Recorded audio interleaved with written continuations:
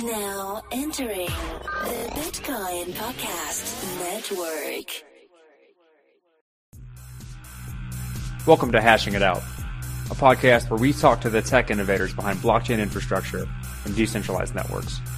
We dive into the weeds to get at why and how people build this technology and the problems they face along the way. Come listen and learn from the best in the business so you can join their ranks.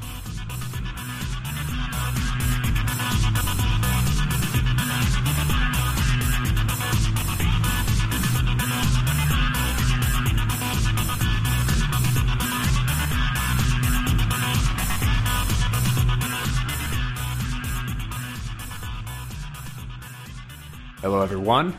Episode 29 of Hashing It Out. As always, I'm here with my co-host, Colin Couchet. Say hello, Colin. Hello, Colin. Nice.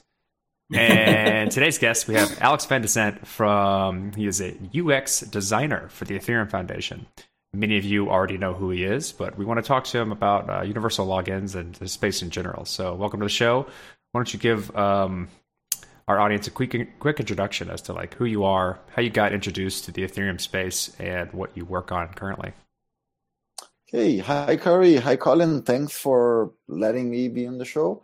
I've been on the space for a while now. I've been working with the foundation since 2014. So that was before the Ethereum network launched, but after the pre-sale. And I'm pretty sure I am one of the first designers, and I think I was one of the first employees in the people to be employed and salaried in the foundation. So I've been here for a while, and I always been focused on how can we make this whole Ethereum thing less complicated and more simple for the end user, even if that means it gets more complicated for the engineers. That's what I've been doing for some time there. That sounds definitely like a UX designer to me.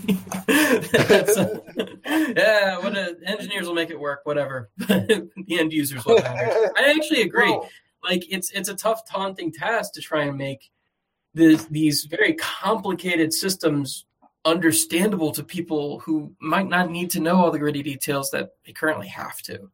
So my hat's off to you. That's a very difficult task to take on. Oh, also, I am also sort of a developer. So I am very skeptical of designers who can't code not because I think everyone needs to code, because I think you need to at least understand what's happening under the hood.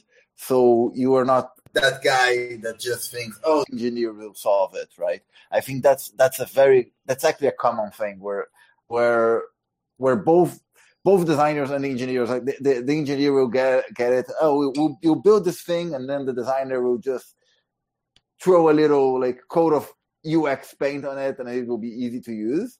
And on the other hand, designers who don't understand the code underneath can be the sort of people who I'm going to just build a solution, and it's like the engineers will magically make it work, and I don't care about real world limitations. And I think you need to be somehow a bridge between those two worlds.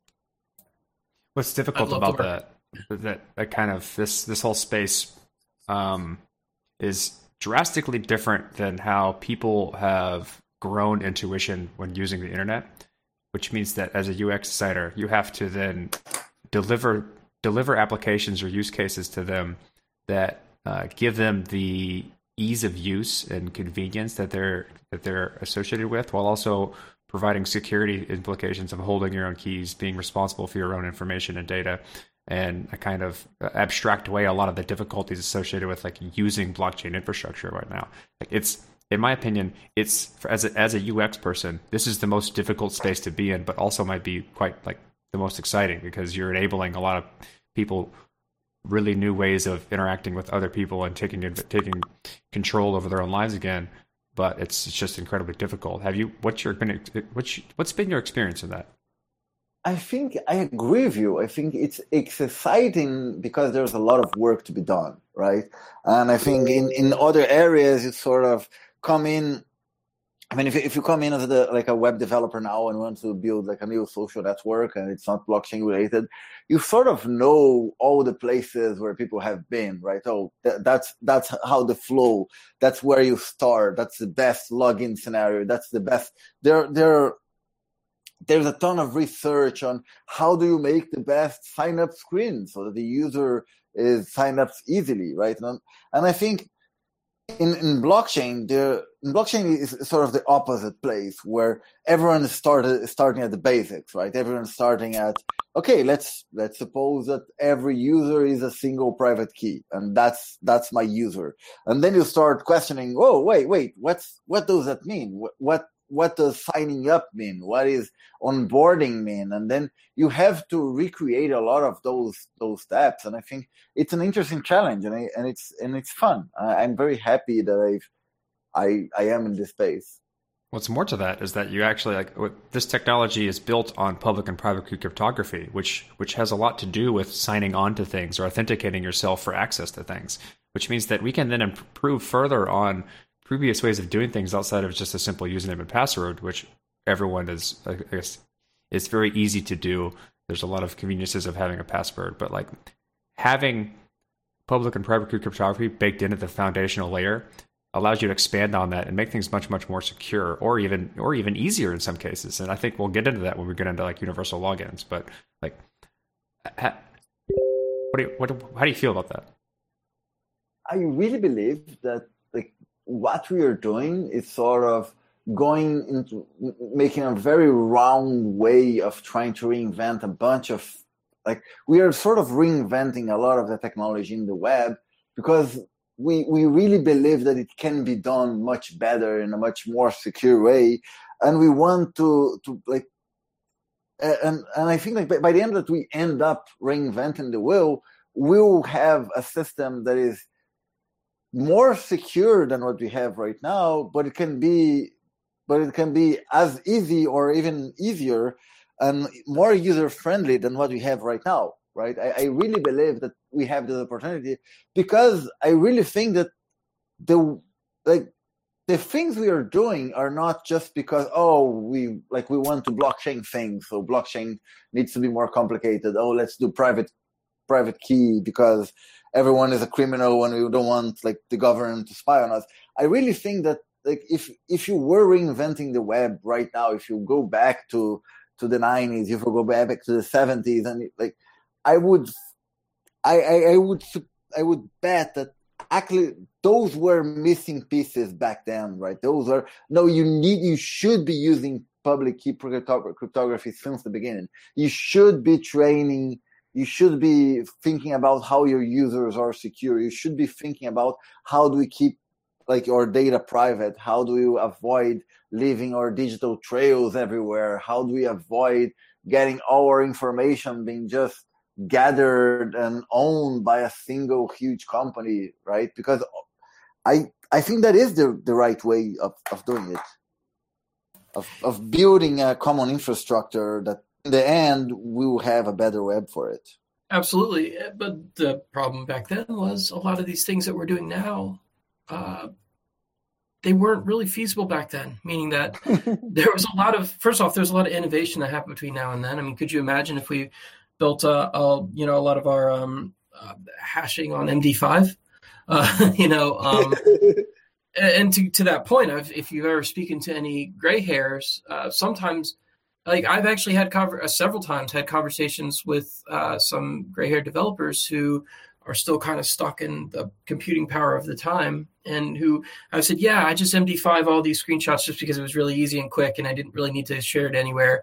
And they're like, MD5? I'm like, yeah. And I go, I know it's insecure. They go, no, it's just too expensive. It costs so much computing power to do an MD5. I'm like, dude, it's like 2015, it's not the same thing. We can't. So like a lot of these cryptography techniques used to be a little more expensive than they even are now. They're the same cost, but computing power has gone up. Our resources are more available. We're able to do new things. And to that point, like I feel like to get back on the UX train, because I really want to make this comment. Has anybody seen? You guys watch Silicon Valley at all?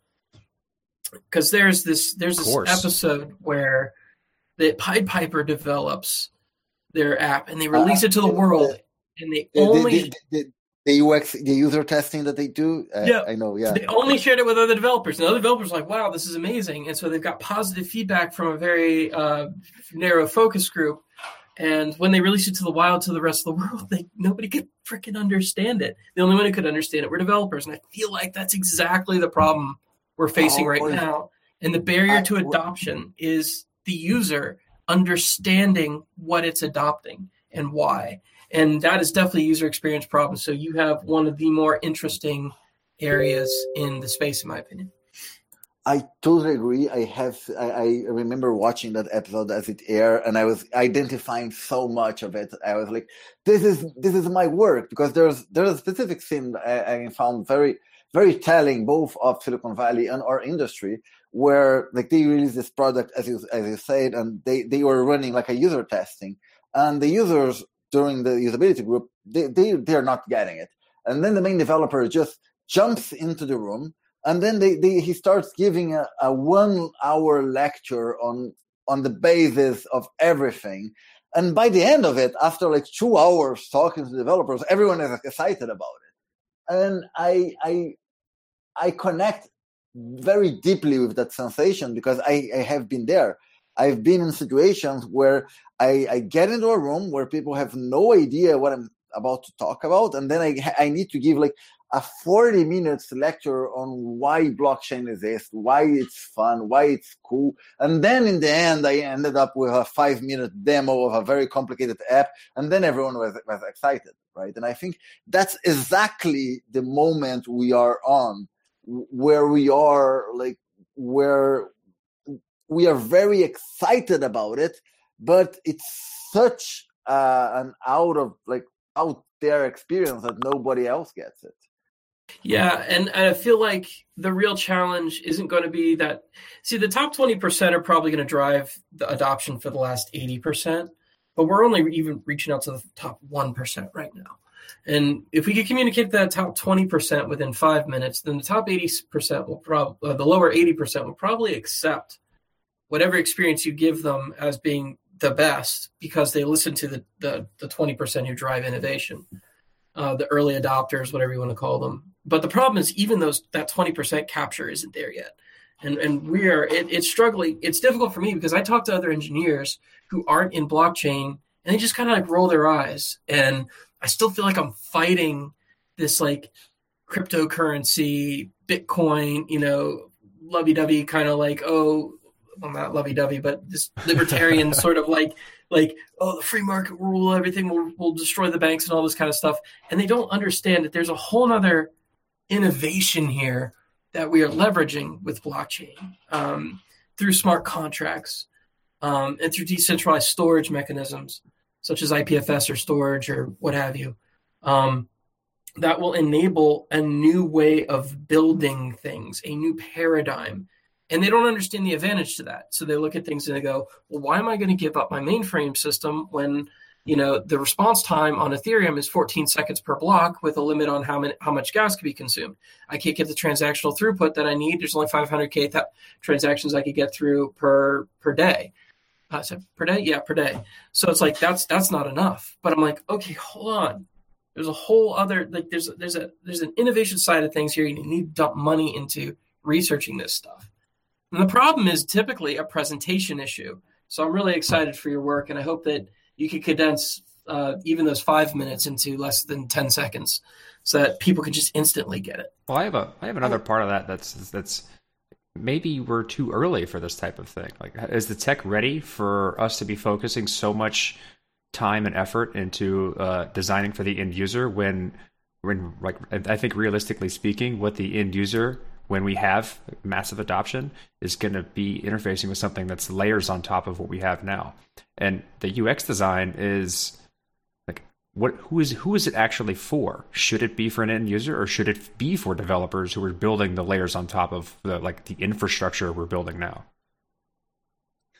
Okay, I'm going to go back to something Colin says, because I want to answer that question as a great question, but let's go back to something Colin said before, Corey. And I think like when I'm trying to convey to other people why we need that, where I I'm trying to avoid this whole, it's libertarian free market thing. I'm trying to give something universal. I love the example of Facebook, because Facebook has last over 1 billion active users. And I think at some point they were nearing 2 billion active users.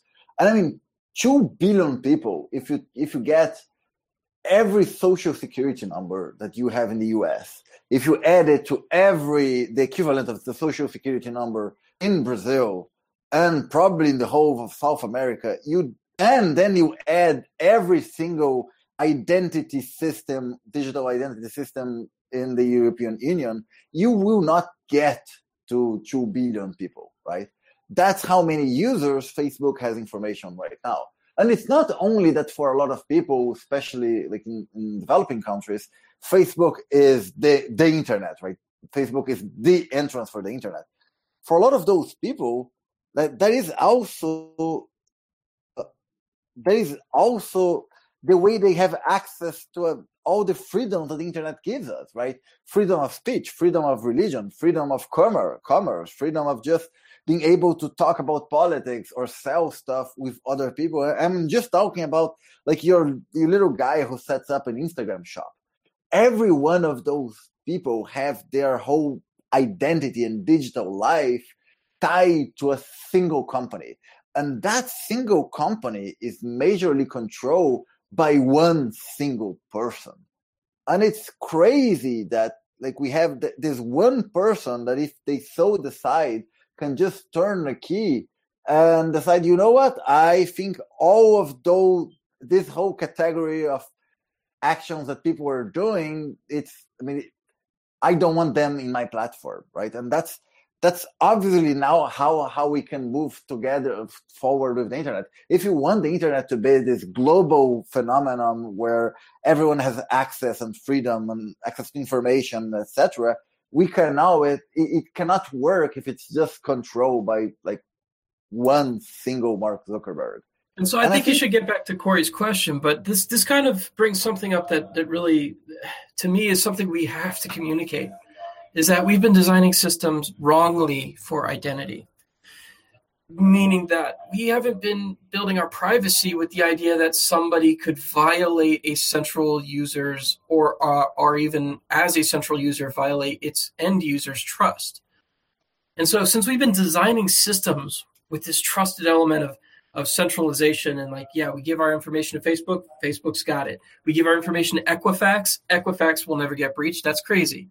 And then they wind up getting breached, or they wind up getting manipulated in some way, or they wind up selling data to people that we don't feel are using that data to sway political elections.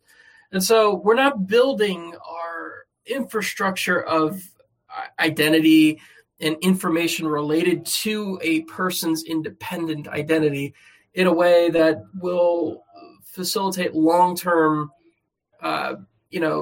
benefits to society, and eventually everything will get hacked. So if we build things in a hack-proof way, I don't want to call it hack-proof, but with the idea that you're putting your information out there and you are responsible for protecting your information, then the attack vector is you, and then you must be accountable. So I feel like this whole narrative of like centralization versus decentralization is very difficult to explain. I love the fact that you use Facebook because I actually use that regularly myself. But it's all about how we're architecting things, and people don't understand that there's another way. And that's what I feel like I'm trying to fight, is that there's another way, guys. There's another way to do this. And they kind of still see it as fantasy, or nobody will put all their information on the blockchain. It's public. I'm like, there's another way to do it so it's private. Like I don't know. It just feels to me like people don't accept that there is another way yet. And communicating that's still difficult. Yeah, but and even if you start with the assumption that, look, it's people will never take care of their own private keys. People are not capable of that. But we can start with the assumption of let's not trust the central party for that, right? There are intermediary steps in between. All information is on Mark Zuckerberg's personal computer to everyone is an expert in cryptography, and they manage it. And I think the interesting thing is that Facebook starts at their end, and then they are like, oh no, but we are doing it in a more secure way. We are adding more barriers to make sure that your data is safe. And we are starting in the other end where everyone is responsible for their own private data. And then we are trying to make it a little bit more easier, a little bit more accessible, a little bit more universal, and adding schemes where, oh, you're trusting this party, but here are the vectors of the trust. You trust them to do this, but not that. That's the limit on their trust. You can remove that trust at any point. And we are at every step of the way. We are trying to go slowly, and we are sort of going in the same direction. But I think order in our way will get there eventually. I think it's possible for us to start with the blockchain, this crypto crazy world, and get to a place where it's universally accessible. I think that's more believable than believe that Facebook will just become super safe, super secure, and we will always be able to trust Mark Zuckerberg.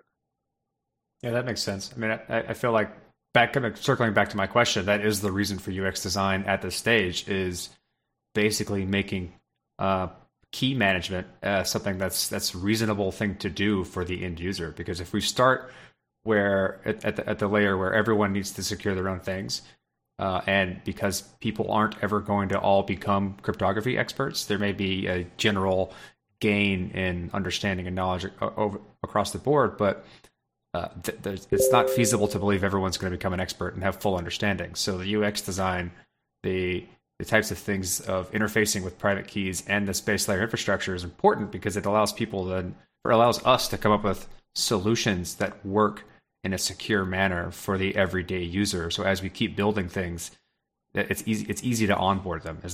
I feel like that's why UX design at this stage is important. Is there anything else that I may have missed, or is that completely off base? Yes, I think that here's the thing, right? We also are always thinking about like the average. I believe that there is this myth of the average user, right?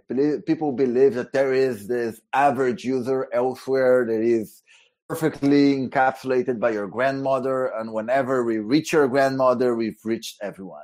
And I don't think it's that. And I don't think that's the right way of doing it, because I think UX design is important since the beginning. I think it's important on every step of the way. It's just we are slowly expanding who the users are.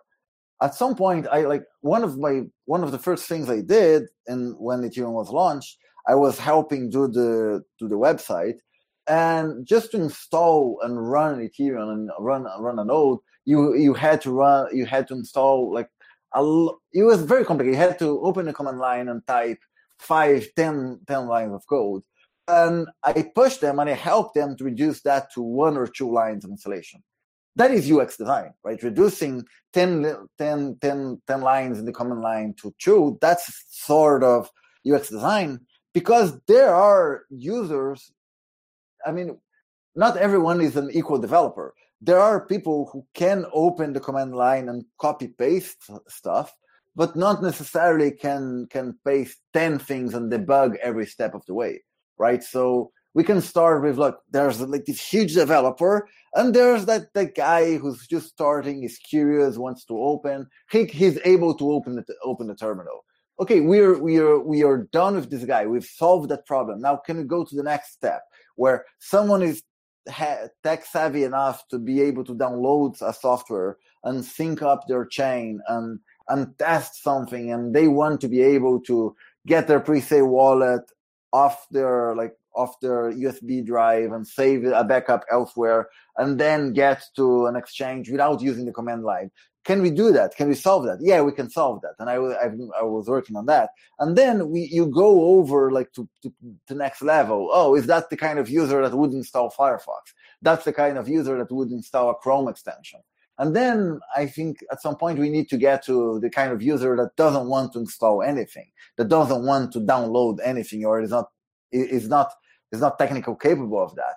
And I think you cannot expect to jump directly to that guy if you haven't solved all the issues with, and if you haven't solved and learned from all those other more advanced users whose UX design matters, right? I don't think UX design is just making it shiny and pretty for your grandmother. It's also sometimes just making it so that someone who wants to learn more about Ethereum can follow an easy to follow tutorial. That's part of UX design. So to relate a story that actually might help condense that down a bit, I don't know. That's a really good point. Is back in 1999, like 2002, 2003, something like that, I worked at a particle accelerator facility in Newport News, Virginia. Cool. And this was like my first job as a web development intern. And a lot of the scientists there refused to do just the most basic things. It was strange. They didn't enable cookies. So every time I tried to do certain types of redirects, it would fail the application for them. Some of them insisted on using links as a browser, which I don't know if you know what that is, but it's a command line browser. So it had absolutely no graphical capability whatsoever. And so my target audience for any application I built there was a moving target. So if I was building it for the science community, I had to make it as basic as possible. These guys wanted literally nothing, bare bones, just get it out there, get it working, simple forms, as basic as humanly possible. But if I was building it for the HR staff, then it's a totally different target audience. And so I think what we're trying to identify here is how can we move that target audience, put that target audience for these decentralized applications into the hands of people who want to use them now and not worry about the people who won't want to use them right now, but still broaden that gradually until we get a good paradigm going for anybody who wants to adopt it. And that will take years, but I think it's an interesting problem. So, kudos to you. One of the things that, I think is key to a lot of this is I built a decentralized application last year for a customer. And one of the pain in the ass things to deal with was that there was no good way to do logins. So I basically had to hard code or store some method of keeping a local copy of accounts. And those accounts would have to have their wallets in a folder on the decentralized application locally. The UI was good for selecting those accounts, but adding and removing those was kind of a pain in the butt, and people didn't understand it, and it was very much a barrier. So I wonder if you could talk a little more about how you're solving that problem with universal logins, and talk about the EIPs behind it. Okay, so back and to go on to build on your story, and I think it's super important to think, because we talk about this average user and the top, like the early adopters, as if it's everyone is on a line and everyone is from like I'm very smart to I'm very dumb, right? And I think that's not the way to approach it, because there are people, and I'm pretty sure you met them, like there are people who are like high particle physicists who work in the particle accelerator, but will not be able to, or not able to set up their own email account. We're not able to set up their own email account in the 90s, right? And everyone is sort of like that, right? You might be a cryptography expert. That doesn't mean that you understand other areas. And even someone who has like real problems, right? Someone who's working, maybe someone is very good at working on their field, right? They have far more problems. They have to worry about either if their pigs are going to die or not. They don't really want to have to deal with all those things. And we just want to be able to get them a way for them to be able to sell their farm products out there. It doesn't mean that they're dumb. They probably have a lot more knowledge that we have no idea on. It's just that they don't have the bandwidth to learn all those new stuff. We just want to simplify. And then, so going back to universal logins, one of the things that I've spent the last years since I've done a lot of things in the Ethereum Foundation, but my main project on and off was during all those years was Mist, which is a browser, which is like a wallet. It's, if you go to ethereum.org, that's like the main link that there is. You download the wallet. There is also a browser behind it. And we have always been trying to do how we can make the simplest thing possible. but there is a barrier there, which is the first thing that you need to do is download something, right? You need to download our browser. You need to download MetaMask extension. Maybe you need to download an iPhone app. You need to download something. And most people do not want to download anything. They just want to go to a website and sign up. And I really wanted to think about how can we, in a way, figure out a solution where the onboarding is very easy, is very simple, and the user doesn't need to nor download anything. It doesn't need to write down a seed phrase, or they don't need to buy Ether, which is also like a huge problem, right? I'm pretty sure that if you work on a decentralized app, some of your clients probably ask you, why do I need to buy this stuff, right? I don't want to have to buy this new cryptocurrency thing to build my decentralized app. Well, in my current case, I tend to use private Ethereum networks, but yeah, that would be that's pretty much why I use private Ethereum networks, is because they just want to prove to people that this is worth investing in. So it's not going on the mainnet. If it were, they would have to buy a bunch of ETH, which is a floating target of cost, compared to the fiat world, which still dominates our pricing structure. So yeah, no, I definitely would like a way to not have to pay, or have them even aware of, what's in their wallet. Yeah. Also, another problem is that like most people have multiple devices, right? So they have their iPhone, they have their laptop, they have a desktop. Even how do you transfer your account from one to the other is a complicated thing, because we don't want people taking private keys from one place and taking to the other. And also the whole management of private keys has this thing I call the crypto paradox, right? Because we are telling people this private key is super important and you need to have a backup, right? You need to have a backup. So if you lose it, you lose all your money.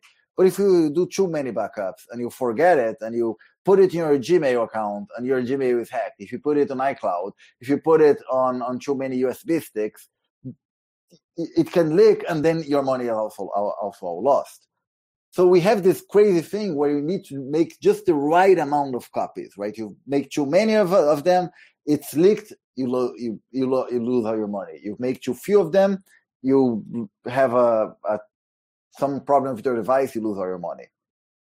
And the solution that I'm pushing to others is actually, it's nothing new. It's something that's been around for a while, but I'm just trying to standardize it. Is the idea that instead of keeping your funds in private keys, you keep them on some sort of proxy contract, which is basically a multi-sig contract that allows you to it's a proxy contract that has code behind it. And the idea is that on every device you own, every device that you're using, you keep a different private key. You don't back those private key up. You keep the private key as buried as you can in each device, as safe as you can in each device, and then use those private keys not to keep an Ether, but just to sign message, and then you send that message to the proxy contract. And the proxy contract has the capability of understanding, this is a signed message asking me to do X, Y, or Z, and that's what and it's able to do it. We're calling those signed message meta transactions, which is basically a transaction that it's almost a second layer of a signed transaction, right? You're not signing a transaction, you're signing a message telling a contract to do a transaction in your behalf. It's just authentication at that's very basic level. It's very similar to having an authorization token. It's very similar to having every device has an authorization token and you're just giving out authorization tokens, which is good because it means that if you lose one of your devices, you didn't lose all your money. You just lost one authorization token. And as long as you still have the capability of generating more authentication tokens, you can create more of them. And there's another cool thing of that is that someone needs to actually deploy those transactions on chain, right? But that doesn't mean that it needs to be you. what you can do is you take those meta transactions, you give it to anyone literally that has Ether, and they can be the one paying that cost for you. And because we are talking about a smart contract, one thing that you can do is you can sort of refund that person with some other tokens, which comes back to your issue where, like, a lot of business, they don't mind having costs associated with what they're doing. They don't want to buy Ether because they have no idea how much Ether will be costing. And this whole architecture would allow you to actually run a whole app just using DAI. Because what you can do is that you can keep DAI on your, let's say, DAI or any other token really in your account, and then you're signing messages and paying those messages with some other token which is not Ether. So how does this get around the whole need to back up a ton of keys problem? So let's say I have a authorized account on my cell phone. I have an authorized account on my laptop. I have an authorized account on my desktop, and I have an authorized account on my tablet. Okay, that's cool. And let's just assume they're different accounts, I think. Is that correct? Mm-hmm. Yeah, okay. Yes. But I lose my cell phone. What do I do?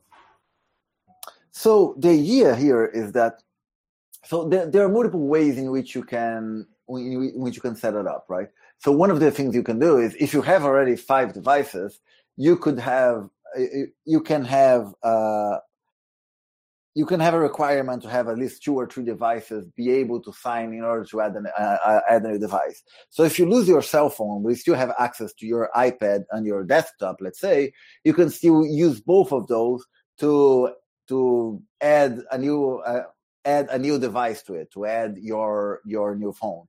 And another thing you can do is you can still do backups, but you can do a backup of keys that were never lying. So the idea is, instead of trying to back up the every key in every device, what you do instead, you generate brand new keys, you print them, or you put them somewhere very safe that is never online, print it, laminate it, keep it in your mother's house, in your bank, whatever.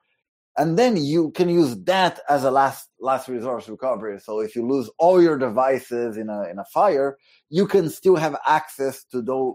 If you can still have access to those recovery codes, you can recover your account. The added advantage is that because those recovery codes were never online in the first place, they were just generated offline, you were sort of tricking users. You're tricking users into doing the most secure way. Because what I'm doing is that we can create a very easy flow for the user that in the end they created a multisig, they created a paper backup, which is a code storage, and they didn't need to realize any of those words or even know what they mean, right? They didn't know that they were creating a multisig, they didn't know what a code storage is, but still you're sort of tricking users into it. So one interesting thing that this kind of spawns in my head is that since we're assuming a world with multiple devices for this, because a single device, this doesn't really seem to carry as much weight. But if you have multiple devices, this does seem to carry some weight. At least to me at this point. Maybe you have a different argument for that. I agree. I am assuming that we are moving toward not only of multiple devices per user, per person, but that most devices are single users, right? We don't have the idea where we have a shared computer where multiple people log in and log out anymore. So the idea that pops in my head is, okay, let's assume a minimum number of devices of, say, 4. Maybe that's not reasonable, but I think you could hear what I'm saying, and maybe you could even share with friends or something like that to make this happen. We could use shared keys to sort of encrypt and then send out the recovery codes so that you don't actually have to have a physical copy of the recovery code. You can just retrieve it through some sort of key sharing mechanism, which will enable you to decrypt the actual recovery code at will. And this way, you don't have to actually physically ever print out anything. As long as you have a minimal number of devices which have a key share for your recovery code, you can recover that recovery code. Well, there's a whole slew of protocols and procedures you could use for doing authentication across multiple devices or backups for that matter. But the key idea here is that you're having a proxy contract that actually holds things, and it's almost a permissions layer for interacting with anything on the blockchain that only does things through various devices that have been authenticated, which is nice because you can do permissions around various devices which have different security profiles. Like my cell phone isn't as secure as my ledger, things like that. Or, you know what I mean? And so and that's reasonable for people because different accounts have different amounts of money in them, which have different amounts of risk, which have different amounts of security. And so there should be different permissions around the, I guess, attestations those private keys can make. Also, because we are always thinking as like the base unit is a private key, we are always trying to think in terms of crypto primitives, right? So if you start saying about like, oh, we can do a Shamir secret sharing way of sharing the keys, so you don't need to actually print the keys. You can send them around. That's nice, and you can do that. But more importantly, is that all the logic is actually in a contract. So you don't need to, like, you can actually build much more complex recovery mechanisms where you don't need to resort to those crypto primitives. You can still use a key sharing method, but another thing you could do in theory and I think I believe some apps are actually developing it, like Status and things like that, is you can set up a trusted friend scheme where you say, look, I trust that person, that person, that person, that person. And if those three people can come together and agree, they can recover my device. With the difference between that and just doing a secret sharing with them is that at any point, because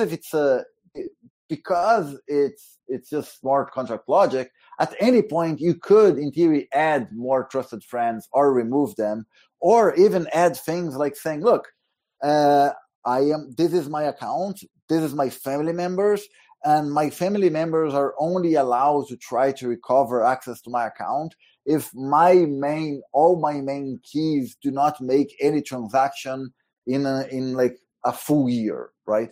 That's a more complex logic that you cannot do with crypto primitives, but you can do with smart contracts, and it sort of makes sense in our day-to-day world because, oh yeah, that's sort of how inheritance works, right? If I die and if I don't touch my keys for a whole year, then like those family members that I've picked, they are able to come together and sort of have access to my accounts. And I think it's important. So it's important to remember that we are talking about contract logic that can be upgraded, that can be created anew, that anything that you want to sort of, any recovery scheme that you can just create on top of it.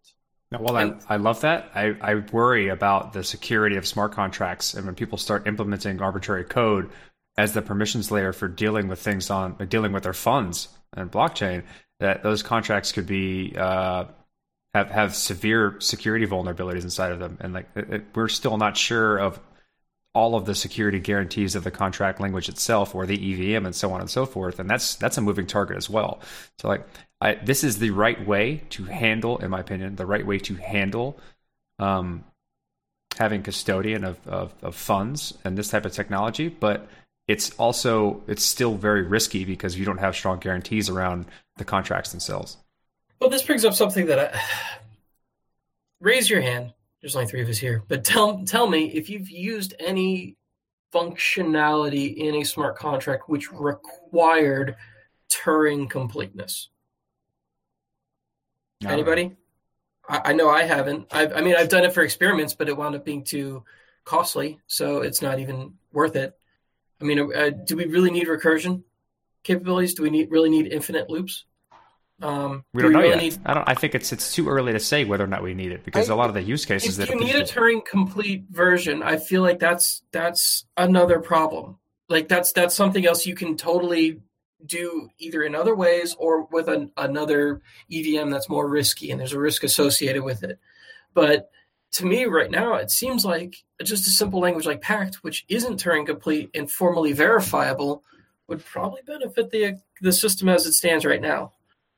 So here's the thing: we are sort of like in both of your questions, you're sort of questioning why do we have smart contracts at all, right? Or can we trust smart contracts at all to do the things that they want to do? And I know I see where you're coming from, but I have to disagree. I think that we want to be able, and I'm not talking about do we need Turing complete or not, but my point is we do need rich.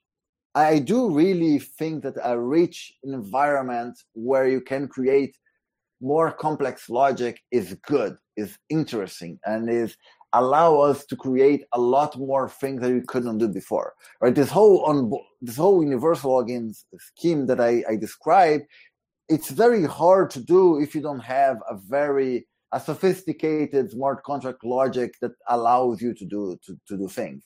And I'm not saying that every single user who write up their own smart contract, right? That's not what I'm saying. What I'm saying is that we can create a system that allows expandability. We can create a system that says, look, this is the basic system that where the user has control of their funds, and they can create, and there are a couple of extensible functions where they can say, look, I want to create a key that I'm giving it to, let's say, I'm taking this key, I'm giving to a subscription magazine that I want, and I'm authorizing that key to take as X amount of money per month. I'm using that other key. I'm giving that key authorization. Just play with CryptoKitties, right? That key can sell my CryptoKitties, can breed my CryptoKitties. The only thing it cannot do is it cannot buy because it would require an extra key to confirm. And you can create those that extra logic. And of course, every time you add that extra logic, you need to be careful that you're not introducing new bugs. But I think we can create a base system that is a lot more complex than what we have right now with just base cryptographic primitives, but it still is simple enough that we can audit it, we can make formal proofs around it to make sure that it's safe. This reminds me of a couple conversations I had at DEF CON with Grid Plus and their Lattice One, basically hardware device. Did you talk with them or see them? Because a lot of what their functionality is based on the Lattice One is what you're implementing in universal logins, and I feel as though this is becoming kind of pushed to the front of things people need to be worried about. Which company is that again? Grid Plus. It's a consensus spoke called Grid Plus, which is doing the energy. And their Lattice One is a hardware device that is doing permissions around key management. And I mentioned this because as multiple companies and people work on these types of problems, they need to come together to come up with standards so they can be used across all of these different implementations. Yeah, that is sort of so. The way I started doing this whole universal login thing was mostly because I started seeing all those solutions emerging in places, and I was just doing my thing where I go to people and I help them with different projects. And a lot of people had basically the same issues. Oh, I want to do this, but I don't want to have Ether. And I want to do this, but I want to have multiple users. And I would say, look, you can do there are solutions for this. You can do this sign message. You can do a EC recover. And I just sign a message and you can pay. You can create your token and you can pay fees on your token with the other token. All you need is a relayer. And then they would ask me, oh, wait, how do I do that? Oh, look, Status has a great EC recover thing. That other token there, they have a EC, they have a way which pay fees with the token itself. That other guy is doing an identity proxy that allows you to expand and have multiple keys. And I would receive blank stares because they were like, dude, I just learned how to make a ERC20 token like 30 minutes ago, right? You cannot tell me that I need to learn how to make a decentralized relayer network. And then I decided, look, there are a lot of very good solutions that people are working and they are not compatible. So I really want to create standards for that, and that's how I end up writing 2 ERCs about it. Well, standards are quite powerful. I mean, I think, in my personal opinion, the ERC20 standard was the catalyst for the entire cryptocurrency boom, because it lowered the barrier of entry and allowed people to build infrastructure around trading these types of things because they all agreed on how to do it. And you get a shitcoin, you get a shitcoin, you get a shitcoin, everybody gets a shitcoin. And while it has potentially like negative consequences, it did a lot for the entire space in terms of bringing attention, massive innovation in terms of how we do things, and built a lot of infrastructure. And it's all around, in my opinion, a single standard. Those are powerful. That's not at all accidental, right? That is sort of like the purpose of Ethereum in the beginning was, like, a lot of people we forget that people were already building shitcoins before Ethereum came around, right? But the idea is that before, in order for you to say launch Dogecoin, what you needed to do is you needed to fork like Bitcoin Core, and then you needed to have your own mining infrastructure, and you needed to convince miners, you needed to convince exchanges, and you I remember those days. Convince a bunch of people, right? So I want to create a new coin for everyone in Finland. Well, Greenland, right? Like Sia coin was an airdrop for everyone in like Finland or Greenland or something like that.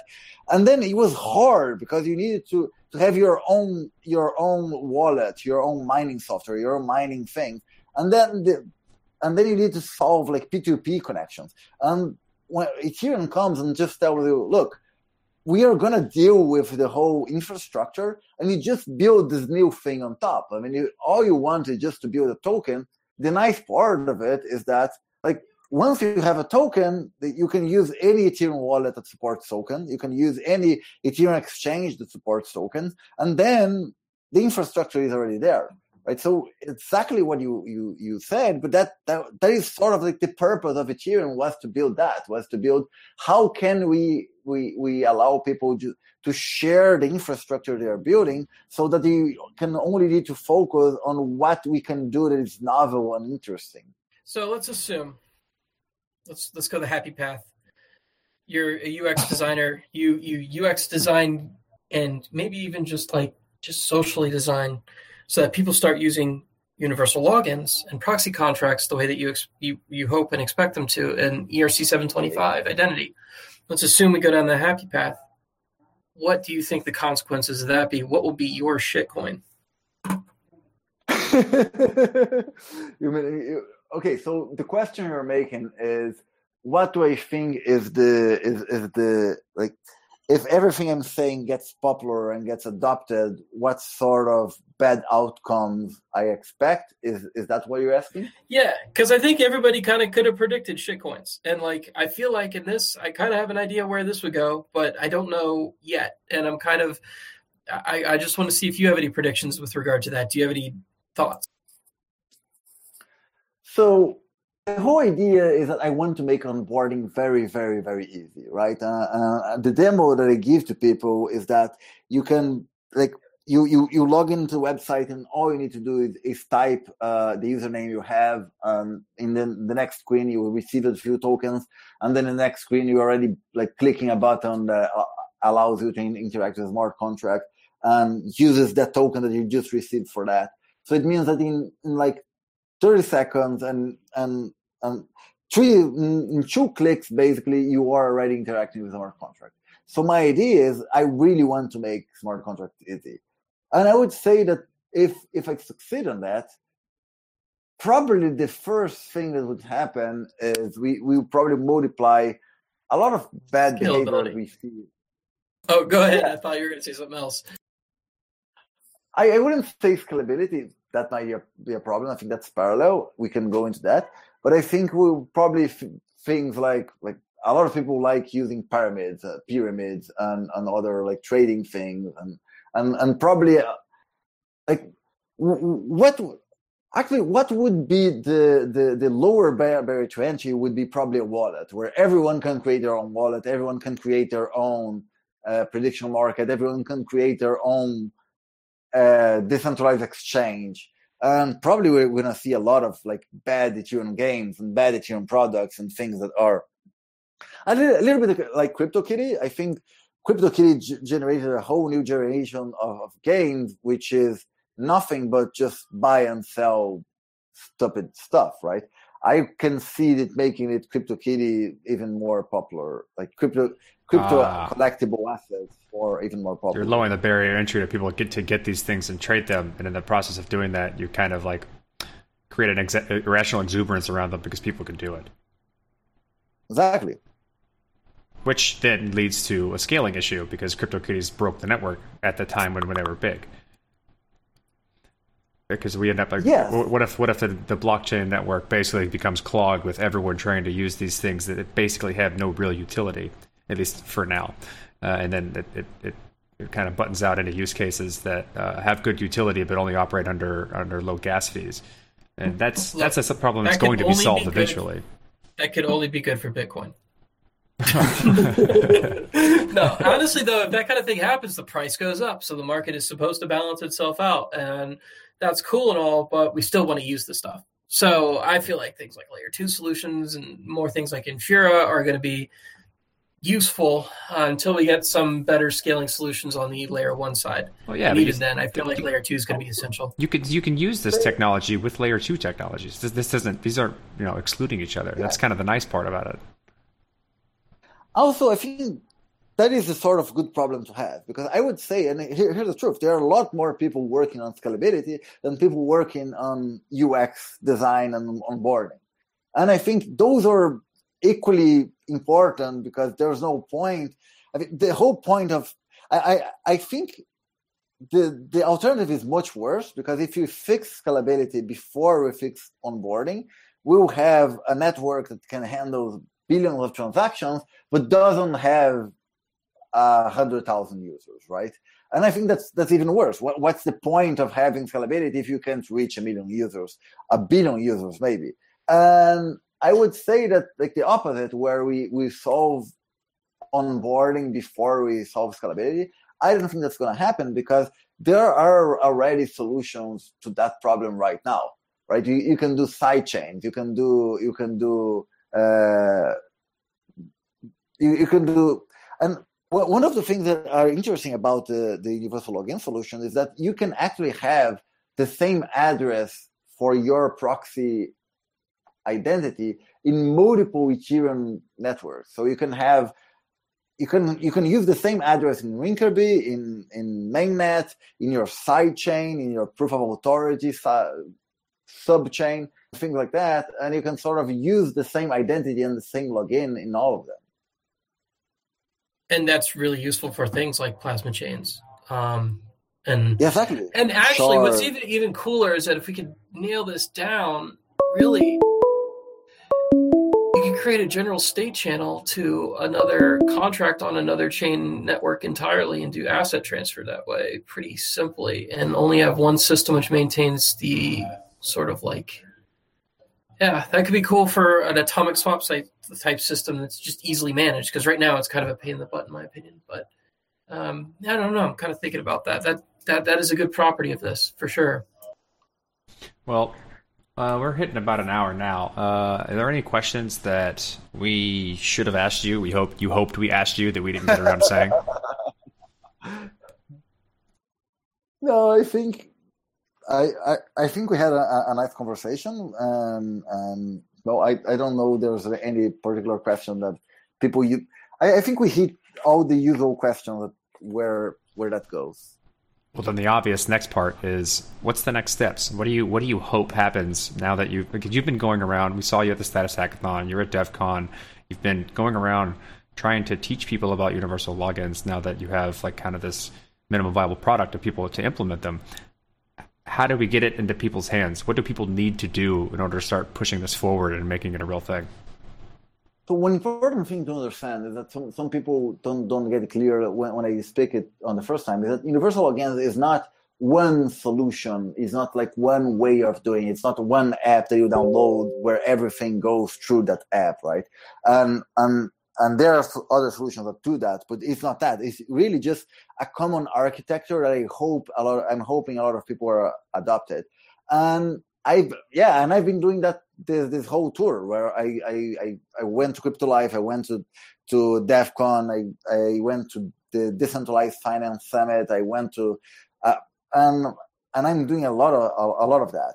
And my hope is that I really want to have some players in the Ethereum ecosystem use that and adopt it. And I think that's going on because I've been talking with a lot of people in different companies, some people like Status or Gnosis or smaller companies, and they're all very excited about this idea of having a common standard where everyone can share. And one of the things that they like is this idea where you go into Status, and then during the onboarding process, Status gives you a Status username. And then the next thing that happens is that you go to Gnosis, let's say, and you can use your Status username in Gnosis. So it's almost if you were onboarded once in any app, you're already onboarded on every Ethereum app. And I think that's something that excites a lot of people because it really helps. It multiplies the onboarding effect. So my Go ahead. So that actually, I know that we're coming to the end here, and I shouldn't probably be asking more questions, but just kind of triggered something else in me that I've dealt with a long time ago. And I brought up on the show several times that back in 2005, I tried to develop something called onlinekarma.net.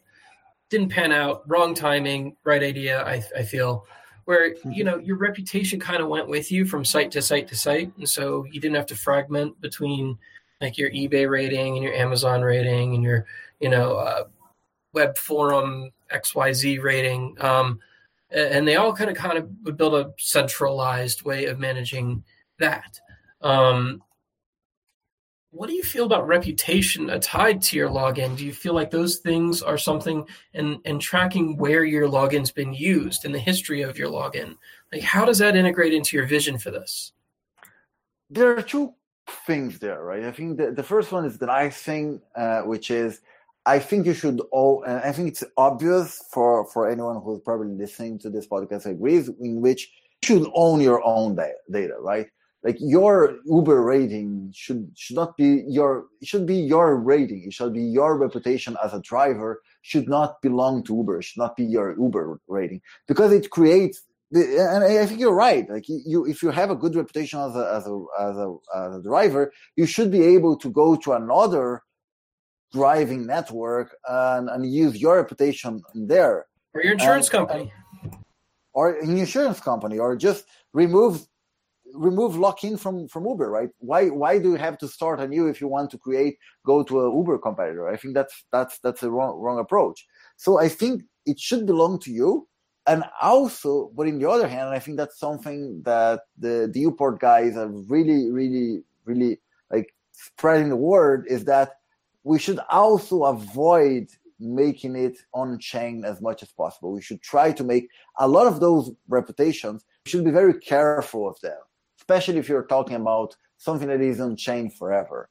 Because like right now, what can be a good reputation can be like in 10 years can be turned against you somehow. And I think there are great examples on things like, oh, you were a refugee once, you escaped your country, and now you go back to your country and things turn bad again. Then suddenly you are in this.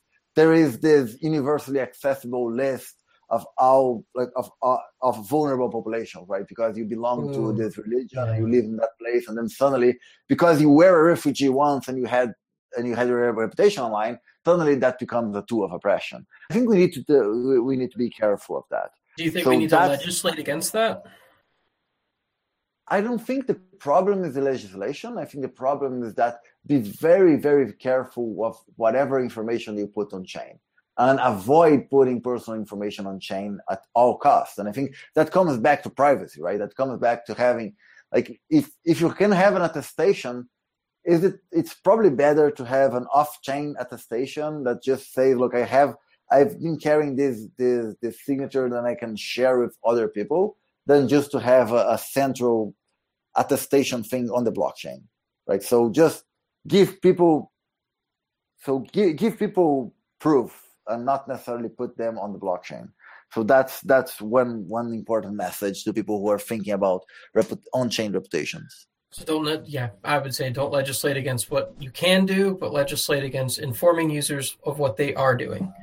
And that's kind of like something that I think will probably happen in the future now, because how would I know as, particle physicist who can't even start my email, whether or not the information I'm submitting is going on chain, or whether or not it's going in, let's just say even a layer 2 chain, or whether or not it's just going to not be committed in that way. Like, how do I know this? Like, how would I be able to determine that? And I don't feel like app developers will do that responsibly, especially since there's value in not doing it responsibly. I think we need to. I think our goal here, as like we are technical writers, you have a technical podcast. Our goal here is to educate developers and try to teach them how to do it responsibly.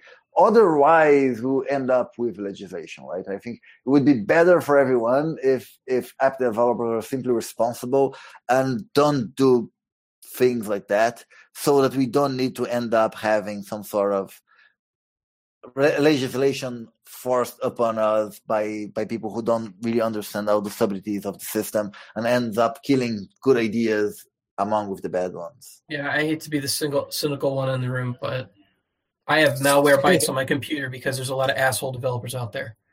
And I think there's always going to be asshole developers who find a way to get something on chain, which is dirty, and will try to either blackmail, extort, or, I don't even know how they would blackmail it. But like, it's just like responsibility on the hands of developers. Developers, not only, even good developers make mistakes. I feel like we're that's something that ultimately will lead to legislation, whether or not we want it to. And I agree with you that a little legislation is better, but we need liability in the system in order to take action against. I sort of agree with you, but I would say that the reason that we are in this situation is exactly because we have a bunch of information in central databases that were collected by people, and that every time the user logins into something, they don't care about their own where the data is leaked in. And we are sort of like, there is this wave of legislation trying to come in with developers. I'm not saying that all legislation is bad. I'm not like a radical libertarian, but my point is that there are people who are trying to just say, let's just stop it on that front. But I think you can do it on the other front and say, look, the main problem here is that users are like, browsers are insecure. Is that we are building a system where data is not stored under the user's control, but it's stored on machines, whoever, and we don't know who controls it. So one of the things we can try to do is give tools to users so that they can control their privacy and can be sure who is even accessing what information they are creating. And I think that's what I'm going with. Yeah, I see us needing nutrition labels to tell us what we're feeding the blockchain. I don't say we're going to tell them what they can and can't do, but users need to know.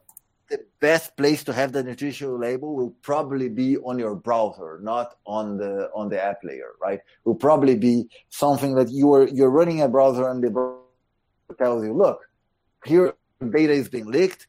Here is which information you are sharing, and here are the things we can do to avoid this, right? And I think that's where we can. That's exactly what I'm currently working on at Status is providing that information in a local context, so people have much more understanding and guarantees around the information they spread. And when you build on infrastructure like this, you'll have emergent social behavior that is better for the whole as opposed to the individual who gains the data. If everyone holds their own data, they will eventually become used to understanding what data they expose when they interact with things. When you build things on a centralized infrastructure, that social behavior is not emergent because it's not up to it's an offloading of responsibility to someone else to handle that type of information. And that's why people act the way they do on the internet. And I'm just going to say, I don't think the browser is the right place for it, because I don't think browser makers should be playing whack-a-mole with how dApp developers are trying to get around certain notifications. And I feel like ultimately the liability for any dApp you release is on the dApp developer, not the browser maker, and the end user needs to be informed. And I believe that the responsibility to inform your dApp users of what's going on in your dApp is ultimately up to the dApp developer, not the person who writes a browser. They should not be playing that job. But I don't trust dApp developers. That's why I want my browser to be a shield. Because you can have it on both fronts, but that's where the inconsistency of reporting comes in. So if you find that information is being submitted to the chain, and they didn't say, "Hey, your information is being submitted to the chain," there's liability on the dApp developer. That's the beauty. That's the beauty. The value isn't held by the dApp developer ever. That's the whole point. Is that if they want to do something like that, if you hold the information and you hold the permissions to that information, you'll always know what the dApp is trying to do. That's the whole point. And so, if as a dApp developer, your job is not to figure out all the potential ways in which you can screw somebody. It's just providing a service because you don't have control over all of the value. Your value is a transitional medium. You transform value of one kind to another kind, and if you don't do that properly, the user will know because they have control over all the data.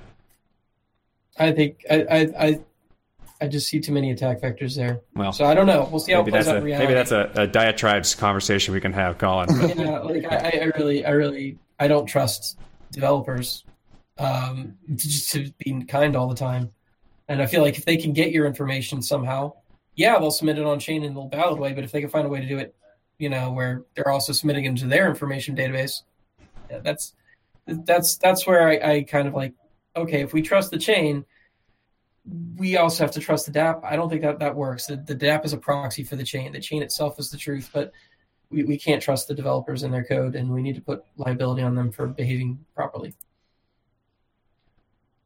Well, I think it can all be true, right? We can try to solve the problem on multiple fronts. Yeah, I agree with that. Yeah, there's no like one-stop shop solution for all of this. It's definitely a mixture of all things. Yeah, and it's good to have people with multiple points of view on that and different ways of thinking and different trust models for their own internal ethos, because that's how we build better software. So yeah, I like this conversation. Alex, how can people reach you? I'm on Twitter, AVSA, and you can start there, and I'm probably in other places too. And the website for Universal Logins? universallogins.io. Simple enough. Thanks for coming on the show. I really enjoyed it. Thanks, man. It was great. Thanks for the invitation. Bye-bye, Corey. Bye-bye, Colin.